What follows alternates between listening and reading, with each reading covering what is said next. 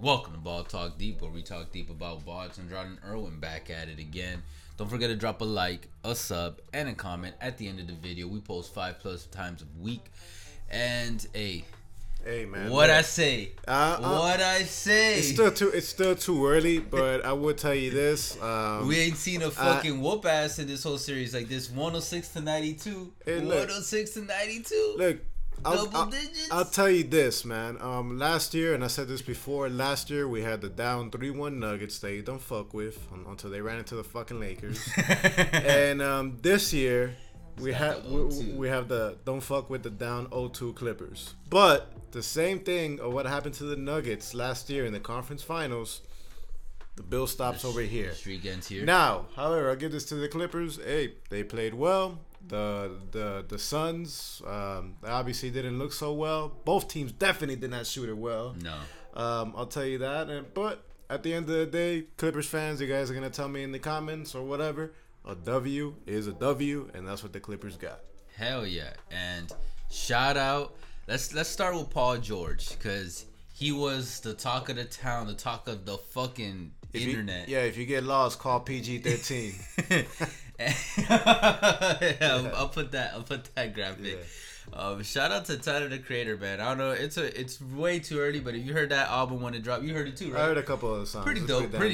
The one He's that back on his rap shit. The one that he has Lil Wayne as a feature, that was probably the best song in the album, in my opinion. That's pretty damn good. And all right, PG, man, also back on his shit, telling the whole world with his display of game that, hey, I'm over it. And also, before this game started, I had heard, I forgot who was talking about it, but they had said that they had already talked to Ty Lue or someone on the team, that Ty talked to PG as soon as game 2 ended and just told him, like, forget about it, don't stress about it, like, really got into his psyche and, like, wanted him to get back on his mental shit ASAP. And because that goes a long way in sports. It goes a lot. Some people especially fans, underrate it, but, like, it goes a long way. I mean, if you look at the stats, yeah, I mean, you'll be saying, like, oh, okay, this guy dropped, if you can correct me if I'm wrong, but either way, the graphics right over here, guys, 27, 11, and 6, right? 15 rebounds and 8 assists. Okay, I was wrong with that. Some people are gonna call out. He was 3 from 11 from the floor, from the 3-point line. That's what I was gonna say. And 9 from 26 from field goal. He shot horrible. Yeah, and he had 6 turnovers as well. He did have 6 turnovers, but he made 6 out of 7 free throws. Okay, that's good. That's a good start. Exactly, and he was a plus 23 on the floor, which that plus 23 goes to show, which is what everybody's been seeing. This guy is holding it down. He is the Chris Paul of this team. He is steering this ship, and he is keeping this ship afloat, even when he's not on his scoring game. Even though I would say this, I know you're going to bring up Terrence Mann, but Reggie Jackson, who looks like Bobby Shmurda, saved his ass, he brought in 23 points plus 12 on the floor. But it's like what I tell you guys, man.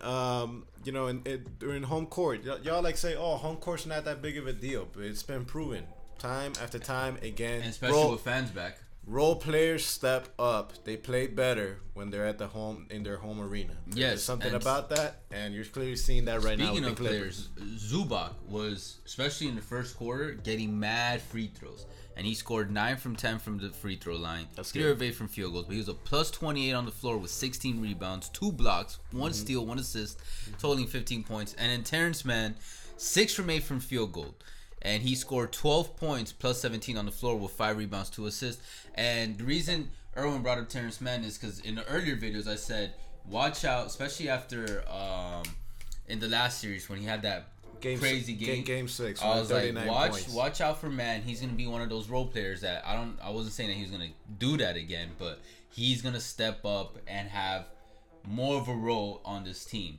And the reason I had the Clippers in this series and even in the series before is, even with no Kawhi, as long as PG steps up, Kawhi still has to return though. I'm still like that. That's still part of my here's what the role players got to step up on the Clippers team, and that's what they've been doing. I feel like this Clippers team has reached the balance of the Clippers that they were before Kawhi and PG got there, which was that rough and hustle team that surprised everybody. Defensively, they're right there. Everybody was expecting to be there last year with the addition of Kawhi and PG's offense, and obviously that didn't really play out the way they wanted. And this year, I feel like, okay, after last year's fat ass L, and still having some of those members from that team.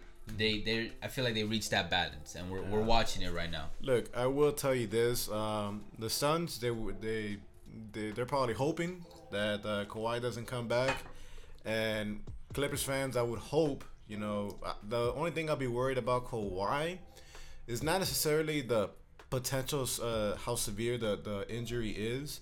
It's just the fact of Kawhi is a superstar.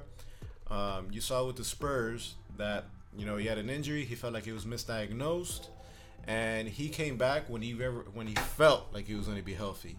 And I have the feeling, I might be wrong over here, that Kawhi's feeling the same type of way right now. That's why he's so damn quiet. That he's not going to come back. When the Clippers want him to come back, or the doctors say come back, is whenever he feels that, hey, no, it's going to be my way, whenever I'm feeling healthy.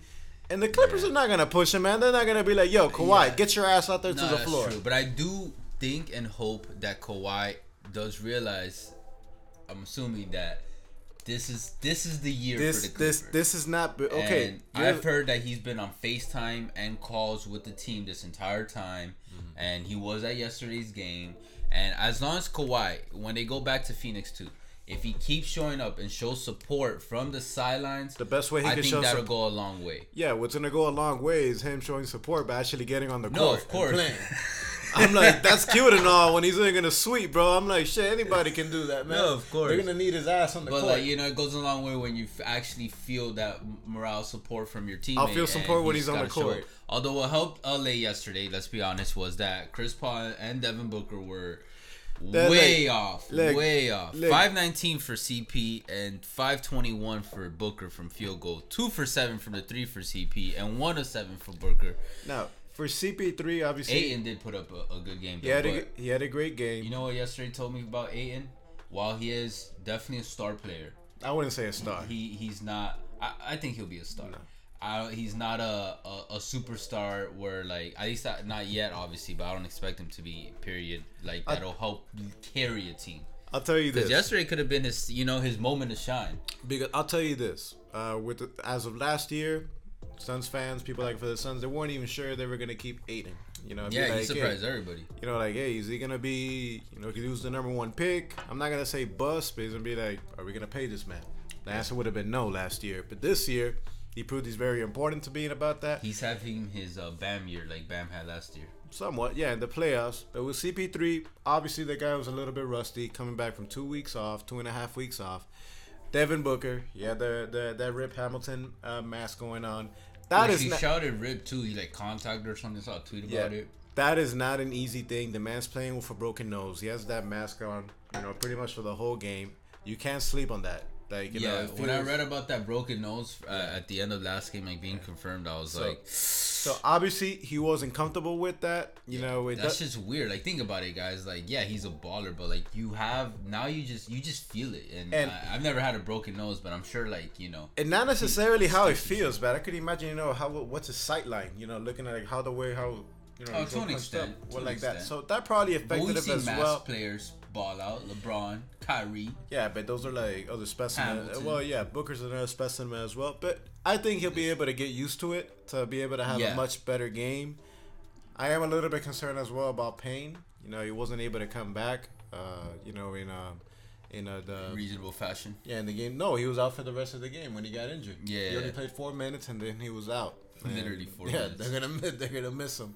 Hopefully he's not out for too long. But Andrade, LA don't got Kawhi, man. What were you gonna say? No, what I was saying, does this change your prediction at all? No. It's still gonna be Clippers in 7? No. Oh yeah. You think I'm gonna say Clippers in 6?